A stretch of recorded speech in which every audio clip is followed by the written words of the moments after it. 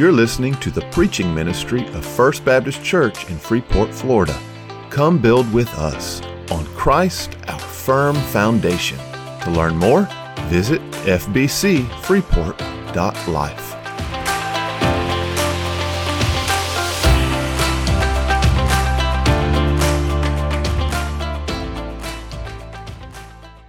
We have guests here today, and I'm looking forward to getting to meet our guest. And if you're a long time or a former member and you've made your way back home for homecoming, we want to say thank you. And we're just thrilled that you've joined us today. If you are new today, let me catch you up to speed ever so briefly. We're in a series called A Daring Response to Dark Days. All right, and it's a very fitting series for the season of life and a history in which we find ourselves, because we are in dark days. And so there's so much we can learn from the book of Nehemiah. In fact, a little bit of the backstory on this book and this period of time. God's people, the Israelites, are coming back from a period of exile, some 70 years. And they went there because God punished them for their sin. You'll see a number of God's prophets prophesying to God's people that because they have not listened to the Lord and they've turned their back on the Lord, they've disobeyed God's law, He is sending, and He sent King Nebuchadnezzar in Babylon, and they laid waste to Jerusalem in 586 BC. The temple and the city was mowed down, and the people carried into exile into Babylon. So now we are on the back end of this story, and God keeps His promise to His people. See, God does not let judgment be the last word for His people. He keeps His promise, and He's bringing them back. But there's a lot of work to be done. All right? And there's a lot of threats and dangers which they have to navigate. And so God sends Nehemiah. He sent Ezra before, Zerubbabel before, and now He sends Nehemiah. And Nehemiah was cupbearer to King Artaxerxes, the Persian king in the Persian Empire. And God puts this burden on Nehemiah's heart to go and rebuild the walls of Jerusalem. So that brings us up to speed. And today I want to speak on this occasion of homecoming. I want to talk with us about neutralizing the threat within.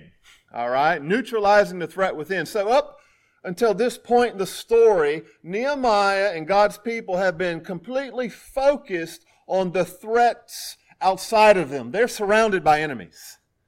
Surrounded. And they have no walls, no protection, and they are constantly attacked, constantly exploited, constantly at risk.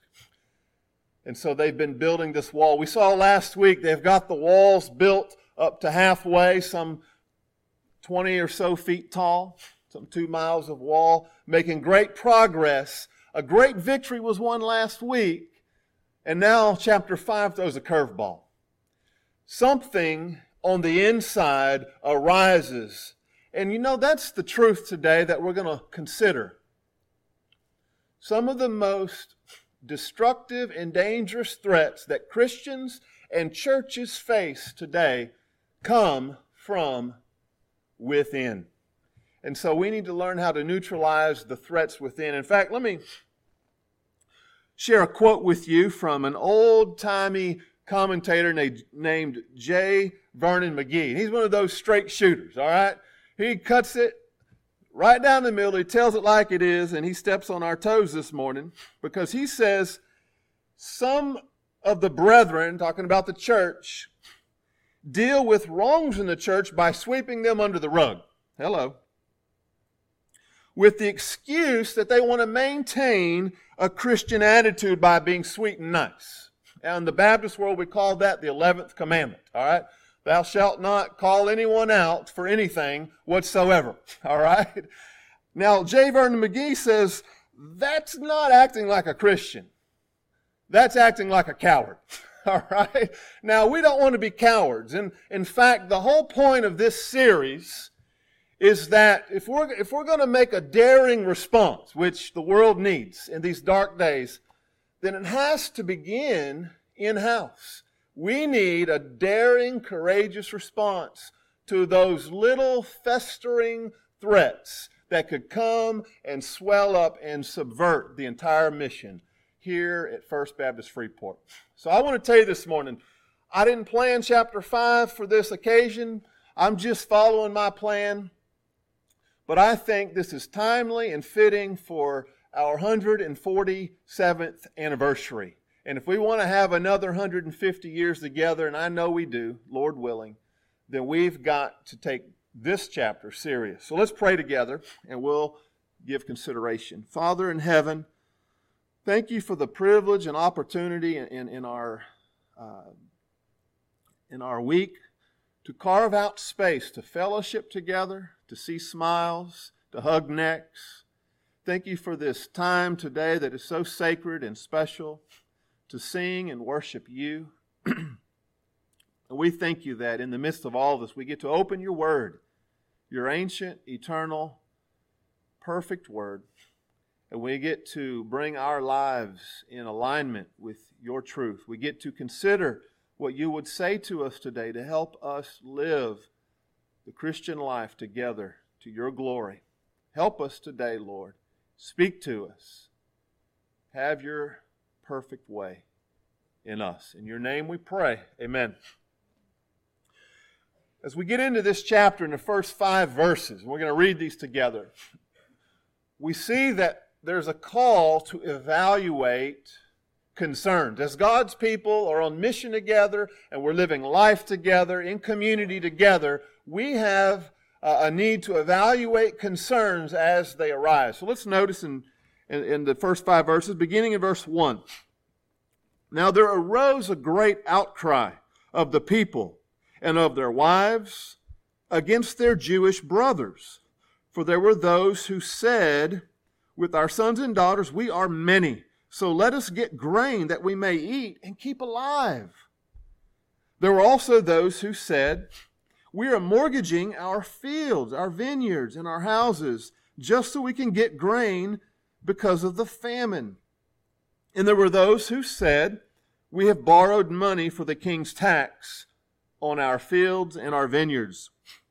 Now our flesh is as their flesh, and our children is as their children. Yet we are forcing our sons and daughters to be slaves. And some of our daughters have already been enslaved.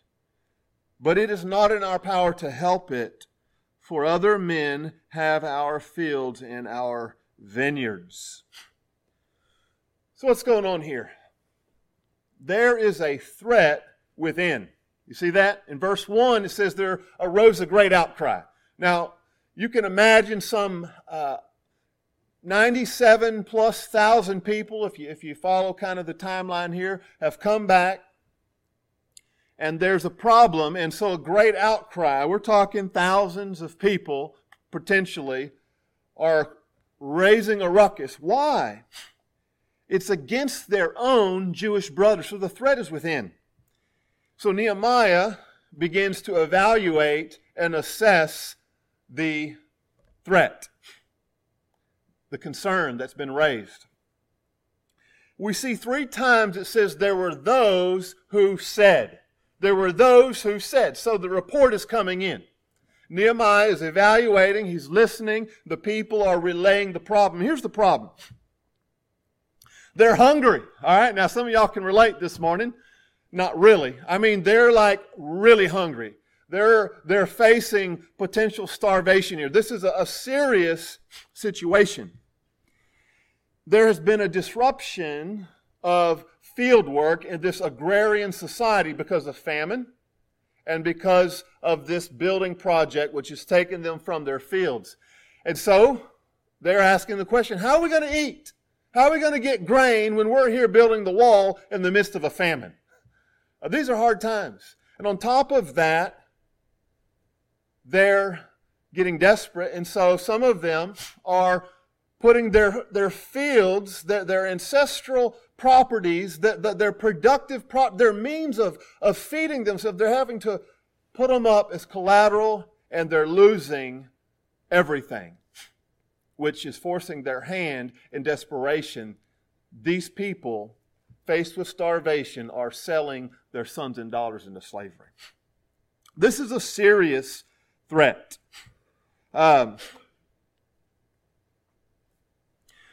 You have to evaluate the concerns when they come in. Is it a legitimate concern, or is it contrived? Is it a petty concern, or is it serious? That's the job of the leaders, and that's the job of the church family. And we know that some complaints are because we like to complain. All right? And there's an appropriate response to every situation, but it has to be evaluated. This is a serious threat here, undeniably. In fact, in verse 5, those complaining say, our flesh is as theirs. The brothers who are exploiting us, we're the same flesh and blood. We're Jews. We have the same bloodline. We're the same people. And then they say, our children are as their children. In other words, they're just utterly baffled that here they are, part of the same family, the same people in covenant relationship. You understand that? That's how God's family works. See, God commits Himself to us. All right? We need to proclaim this in our generation, because our generation knows nothing about commitment. We walk out at the slightest provocation. We quit when it gets hard. God keeps His promises. He has made a covenant with His people, and He teaches us to love one another with that same kind of committed stick-to-itiveness. All right? We hang in there when it gets hard. But here they are, treating one another as if they're not family.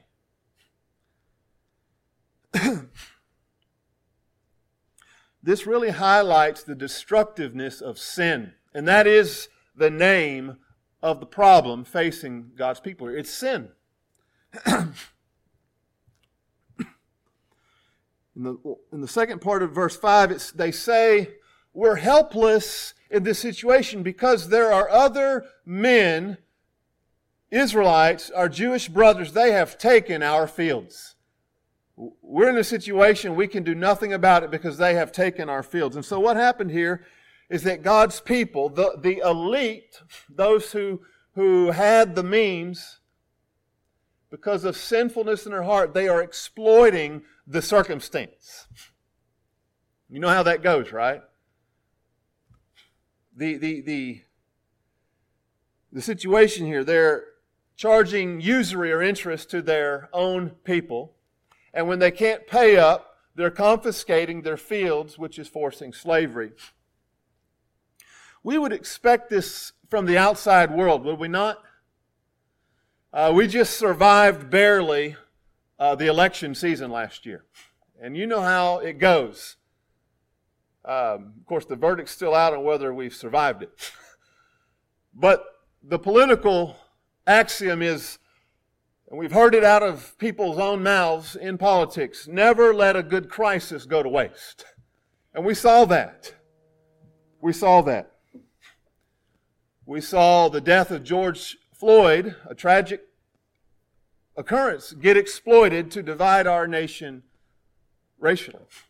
And we saw a pandemic get exploited to shut down and just totally send us into a panic. Never let a good crisis go to waste. We expect that from the outside world. In fact, that's the very reason that Nehemiah is building the wall. It's to keep the enemies who want to undermine and destroy God's people, to keep them out. Now, there's doors there. God is inviting the nations into salvation, but you have to come through the gate, not over the wall. And Jesus is the gate. You come through Him, you can be saved. by faith. The problem comes when the church and when Christians act like the world. This is the problem we're dealing with today. All right? The problem facing us in chapter 5 is not the world, but the worldly attitude, the worldly way of dealing, worldly actions, worldly behaviors. That's why Romans 12:1 says, do not be conformed to the pattern of this world. God's people are held to a higher standard. Amen? But the truth is, we're sinners. You read the New Testament, Acts 6. What do you see? You see some of the widows were being mistreated. All right? Some were being treated one way, others treated another. The sin of partiality. James 5:4. James, the brother of Jesus, he rips the greedy in the church because he says the wages that you have withheld from your employees is crying out against you. So in the New Testament, in the church, we see this. 1 Corinthians 6:8, Paul gets on the case of some in the church. He says, because you're cheating even your own brothers. In Galatians 5:15, Paul says, if you keep on biting and devouring one another, you will be consumed. And so the threat within is a serious threat, and we have to take it serious as we evaluate concerns. Why is this? Why do we struggle with worldliness at times? Well, it's because we have a sin nature. I do and you do. I heard this week there's a country music song. And you've probably heard it maybe. It says, I'm not as good as I once was, but I'm as good once as I ever was. Now that's a guy at the bar bragging to his buddies about how good he was in the old days, how he could hold his own in a brawl, how he could hit a home run. And there's a little bit of that in all of us. But I heard that inverted this week. Someone said, I'm not as bad as I once was, but I'm as bad once as I ever was. Now that tells the truth on Christians. The good news by the grace of God is when God comes into our life, He does change us. And we can say by the grace of God, looking back, I'm not as bad as I once was. I'm a work in progress, but God has really done wonderful things in me. You should have seen me back then. Amen? Anyone can testify to that? I can say I'm still in progress, but I'm not as bad as I once was. You should have known me. Should have known me at 30. You wouldn't have wanted me at 30. But I'm as bad once as I ever was. And that speaks to what Romans 7 talks about, that remaining sin. Christians and churches have that deadly potential to commit appalling, destructive sins. And that's the truth. And that's the reason why we must remain on guard against the threat within. Nehemiah finds himself here in this historic building project that they've all come together for. It is threatened and brought to the brink of failure at this point because if he doesn't act fast, there's going to be a mutiny on his hands. His work crew is going home, and they're going to wash their hands of their cooperative spirit because they're sick and tired of being trampled on by their own people. So something has to happen here. I remember when I was a pastor in an international church in Taiwan. It was a wonderful experience. We had people from dozens of different countries coming together. And we had fellowship meals, and you wouldn't believe the food on the table. You didn't even know what half of it was. And it was just a rich experience, culturally speaking, and just the people of God from every tribe and nation. When God gets a hold of people, He does a beautiful thing. And I have some of the best friends I've ever made from different backgrounds, different countries. And we had wonderful fellowship. After I moved back here, I went a year later and I visited them. We had a group of Filipino ladies who were so sweet. They were migrant workers. And they would work long weeks, some of them 80 hours a week. Sunday was their only day off. And we would have the best fellowship after. They'd bring their meals and they'd have free reign of the kitchen. They didn't have their own place to live. They lived with their employers. And so Sunday, we gave the church to the Filipina ladies. That was their home away from home. And they were just, you just never saw such happiness. Just people truly at rest, not a care in the world. They're laughing and carrying on. They've got couches. They're taking naps. And they're cooking and having Bible study and praying and crying with each other. It was just a beautiful thing. I came back a year later. I was so looking forward to Sunday after the service with the Filipina ladies. And afterwards, I noticed they weren't in the kitchen cooking. Where are the Filipina ladies? And I didn't hear laughter. Where are the Filipina ladies? Well, I went and hunted them down. They were scattered across the church, cleaning the church on their only day off, cleaning the church. And I said, what is going on here? And they told me with tears in their eyes that they had been given the job of volunteering to clean the church every Sunday on their one day off. Let me tell you something, I got really mad about that. I'm not going to lie to you. I was ready to skin the new pastor alive. I'm not going to lie to you. While the well-to-do, living their comfortable lives, would show up on Sunday and take and go out and eat at their fancy restaurants, they were taking advantage of one group in the church. And these ladies had tears in their eyes when they came and told me that. You know what? If I talked to that pastor, and you know what? He just didn't realize it. And he changed that next week. That situation got rectified. But if it hadn't, they would have lost a group of their people. They would have lost some of their church family. This is why we have to deal with and evaluate concerns. Amen? What do you do, though, after you've evaluated? The second thing today is we have to expel sin. All right? It's not enough to just notice there's a problem. We have to deal with it. We pick up in verse 6 here, verses 6 through 13. And here's what we read about Nehemiah's response. He says, I was very angry when I heard their outcry and these words. All right?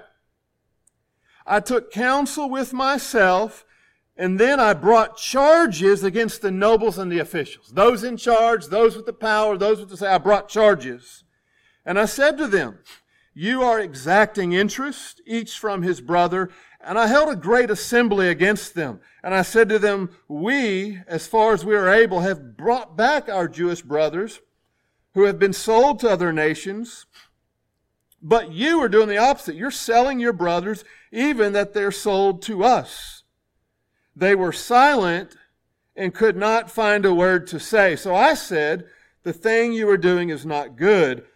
Ought you not to walk in the fear of our God to prevent the taunts of the nations and our enemies? Moreover, verse 10, I and our brothers and my servants are lending our people money and grain, those who are hungry. Now let us abandon this exacting of interest, this charging interest. Return to them this very day their fields and their vineyards and their olive orchards and their houses and the percentage of money and grain and wine and all that you have been exacting from them. And then they said, we will restore these and require nothing more from them. We will do as you say. And I called the priests and I made them swear to do as they promised. Verse 13, and then I shook the fold of my garment, and I said to them, so may God shake out every man from his house and from his labor who does not keep his promise. So may he be shaken out and emptied.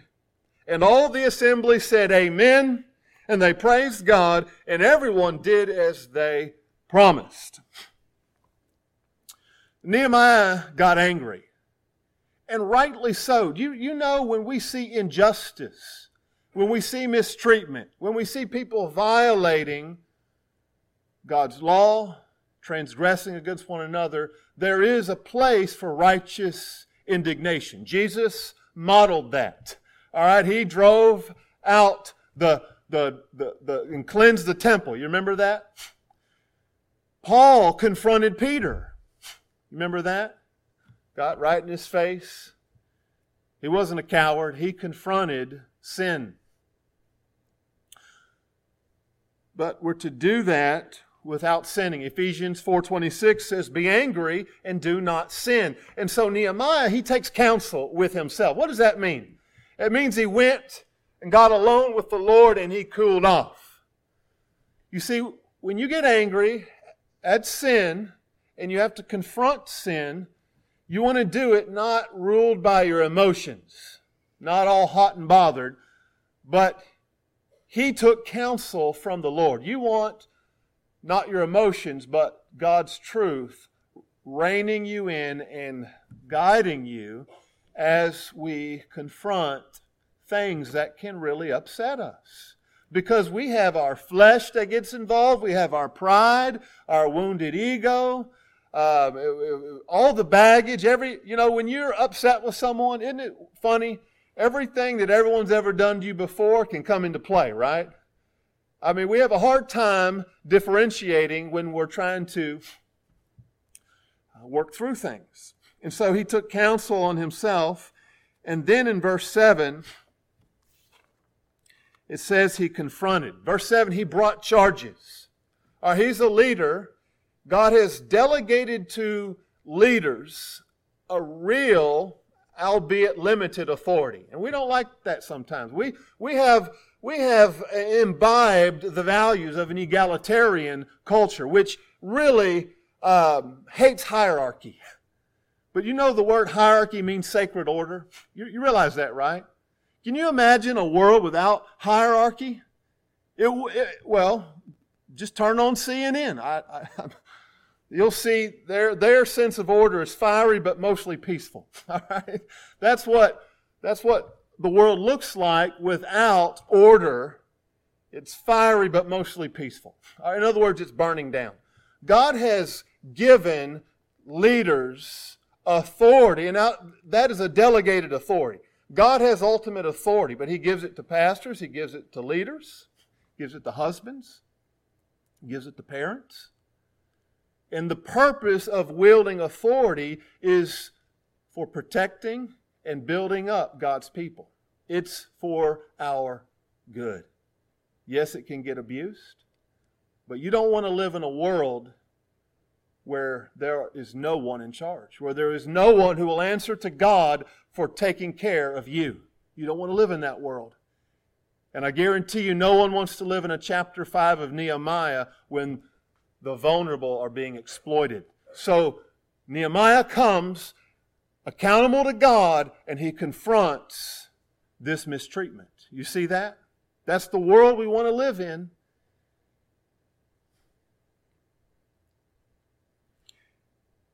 And he calls an assembly. All right? They have some business to handle. He invites everyone with their grievance, everyone who's being taken advantage of, everyone who needs to plead their case. He invites them to come, and they have an assembly. They have the Jewish brothers there who are exploiting, who need to be held accountable. They're all here. You know we have that process in church. Matthew 18, verse 15 says, if your brother or sister sins against you, you are to go and tell them their fault. Say, look, this is what's going on. This is the issue I'd like to talk with you about. It says, just between the two of you. Now, obviously, if it's a dangerous situation, you don't go alone. But if it's sister to sister, brother to brother, or something of that nature, just the two of you, if they listen to you, you get through to them. It says you have won them over. That's a victory. Amen? That's unity restored. That's a healthy church. But if they will not listen, Jesus says in Matthew, take one or two others with you. So go grab another brother or sister as a mediator, as a witness, so that every matter may be established by the testimony of two or three. All right, if someone's trying to weasel out of taking ownership for a wrong, you take witnesses. This is the process. And then it says, if they still refuse to cooperate and own and make right, then you tell it to the church. And that brings us to Nehemiah 5. There's an assembly here to work through this process. You see, this is a gift from God. Order and process and checks and balances and accountability and discipline. This is how the church is set apart from the world. We have a way to work through things to maintain fellowship and unity. And so Nehemiah calls them on the carpet, says, stop exacting this interest.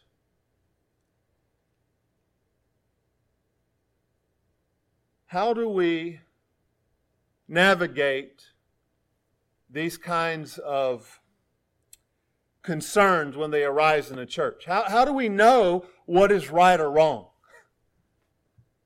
How do we parse these questions? And the answer is God's Word and God's law.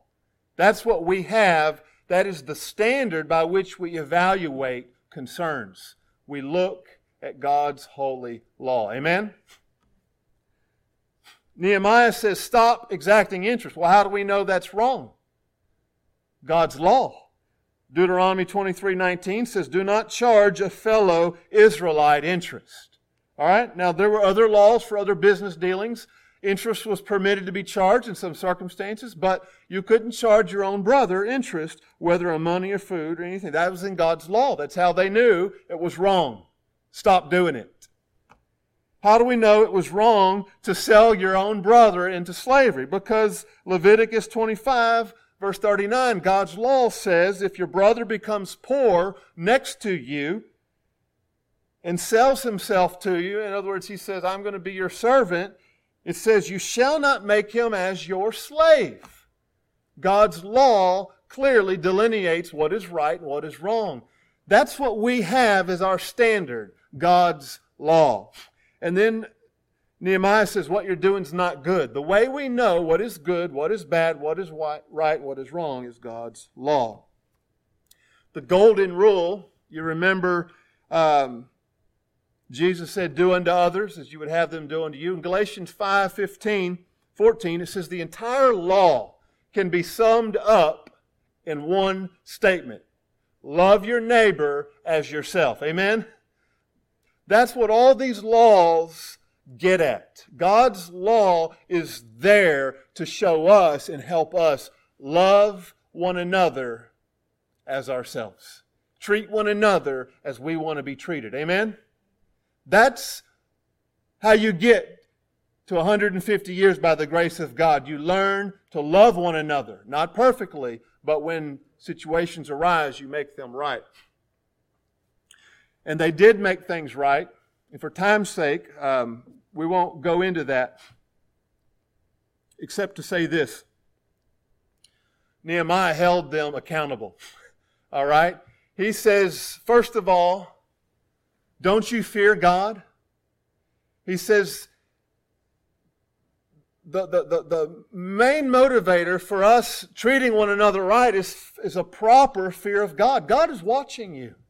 He sees how you treat one another. You and I are going to answer to God one day. Amen? And so a proper fear and reverence of God motivates us to love one another.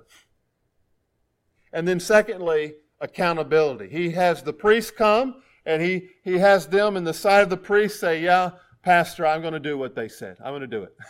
All right? And by the way, if they don't, they're going to follow up with them. And then Nehemiah said, may the Lord shake you out like I'm shaking my garment. I bet this was quite a scene. I bet there was a little dust flying. Nehemiah has been working on those walls. I bet he was dirty.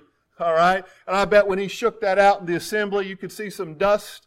And he says, may you be like that if you don't do what you said. May God shake you right out of our midst. And may you be shaken right out of your homes, out of your wealth. May you be empty and bankrupt like the people whom you've been trampling on. All right? So he invoked a curse on them if they didn't keep their word. And that was tied to the fear of the Lord. Because he said, may the Lord do unto you what you've done to them if you don't make it right. You know what everyone said? They said, amen. They said, amen, and let's eat. That's what they said. They praised the Lord. You see, God's people are happy and harmonious when we love one another, when we make things right, and when we go the extra mile to stick together. That promotes peace. Amen? In closing, not only do we need to evaluate concerns, not only do we need to expel sin, but we need to exemplify godliness. And that's what Nehemiah does for us. And we'll close with these verses.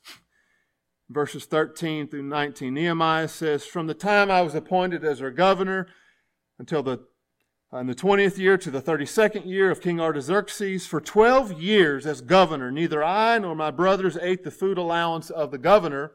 Verse 15, "The former governors who were before me, they laid heavy burdens on the people. They took their daily rations of 40 shekels of silver as a tax. Even their servants lorded it over the people, but I did not do so because of fear of the Lord God. I also persevered in the work on this wall. I acquired no land. My servants were gathered there for work. Moreover, there was my table set for 150 men, Jews and servants, plus those who came from other nations. What was prepared at my expense each day was 1 ox and 6 sheep or birds. And every 10 days, now close your ears if you're Baptist here, every 10 days, wine in abundance. And yet for all this, I did not demand the food allowance for the governors because the service was too heavy for the people. And then Nehemiah closes out his journal entry, which is just between him and the Lord. He says, "Remember me, O God, for all the good I've done for your people." This is an example of godliness. Nehemiah, for 12 years he served as governor. And he was such a refreshing contrast to the governors before him who took the extravagant allowance for food and it burdened the people. They were living large as a tax on the people. And it says that even their servants, their whole administration just trampled on God's people. But Nehemiah refused a salary. He refused a food allowance. He didn't have to. He did. Why? Because he was in a hard situation. He was in dark days that called for a daring, extraordinary response. Verse 15, he tells us why. It was because he feared God. He saw God. He saw God's people. He understood God loves His people so much, and it says the burden was so heavy on them. He says, I want to honor the Lord, and I'm going to go the extra mile. I'm going to sacrifice myself because I love God's people, because I love God. So instead of taking and consuming like the men before him, it says Nehemiah persevered in the work. Instead of consuming, he produced. He labored hard and he rallied his team. It says his servants, they showed up for work. They were there to serve God's people. This is an example of godliness. Amen? It says he acquired no land. You know it's not wrong to acquire land, don't you? It's not wrong to work hard. In fact, it's a sin to be lazy and to not leave an inheritance to your children. Read Proverbs. All right? Don't misunderstand what Nehemiah is saying here. He's not saying it's sinful to have done well in life and to have accumulated a good inheritance. But what he's saying is he didn't use his political advantage for personal gain. All right? And we see that, right? We see politicians come in to office and after 5, 10, 20, 30 years, they're multi-millionaires because of all the backroom deals they've made. We see that all the time, but Nehemiah didn't do that. In fact, he was incredibly generous. On his own dime, every day for 12 years, he killed an ox and 6 sheep or birds. You do the math. In 12 years, Nehemiah, out of his own pocket, fed 150 plus people every day. That's 4,000 plus ox and 26,000 plus sheep and birds from his own bank account. He was generous. Why? Because he had an army to feed. They were heavy and they were working hard, and he did everything in his might to keep them going. That was an example of godliness. And he did it because he was looking forward to a heavenly reward. Amen? He said, remember me, O God. That's why we live differently than the world, because we have a God who sees us and He rewards those who live for Him. So we're going to close with this today. I want to close with this little story. In 1871, which was just 3 years before this church was founded, in 1874. In 1871 was the Great Chicago Fire. You remember that in history? Some 3+ square miles just went up in flames because everything was made of wood back then, with some exceptions of brick. Some 300 people perished in the fire. 100,000 people left homeless. Chicago was burnt to the ground, some 3+ miles. Little history, little side story here. Someone brought some of those bricks from that fire in Chicago down to Florida. Someone dug some bricks out of that fire in Chicago in 1871. They brought them down to Freeport. You know how I know that? Because somehow Mr. Lloyd got them and built his fireplace and his hearth in his room. It's a beautiful hearth made out of the bricks salvaged from that fire. But D.L. Moody, the great evangelist, was preaching when the fire alarms went off for that fire. His church was right in the middle of that 3-mile radius. In fact, on that Sunday, or whenever it was, he didn't give an altar call. He didn't give an invitation to respond to the message because everyone was scrambling for their lives. So he told everyone, come back next week. He said, I give you a week to think about this message. You do business with God, you come back and respond to God. You know, he lived the rest of his days regretting that. He was sick in his soul as he considered that many who listened to him preach would never return. They would perish in that fire. And he always regretted. He never gave those people, called them to respond to God. So in honor of history today, in honor of D.L. Moody's preaching in that great fire, I want to invite you this morning to respond to God today. Not later this week, but today, to respond to this message. And here's the first invitation. The greatest threat you and I will ever face is not out there. It's in here. You understand that? It's in here. You and I have a sinful nature that will destroy us and separate us from God for eternity. I'm inviting you today to deal with that great threat. The only way you can deal with that is by asking the Lord Jesus, who died on the cross for you, went in the grave, and came back from the dead. He's the only person in human history to do that. And He did that for our sin.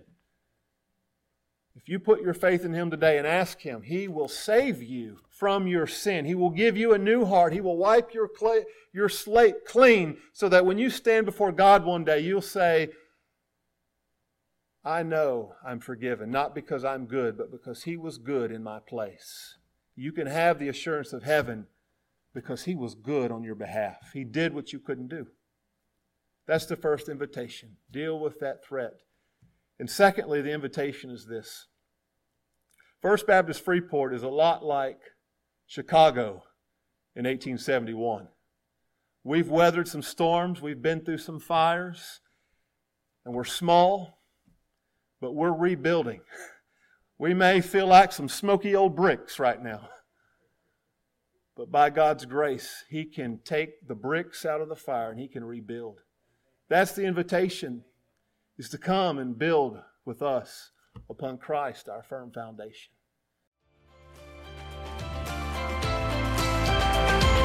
Thank you for listening. Are you ready to take God at His word? We invite you right now to respond by faith and obedience. If you'd like to speak further about spiritual matters or to learn more about First Baptist Church in Freeport, Florida, contact us today at fbcfreeport.life.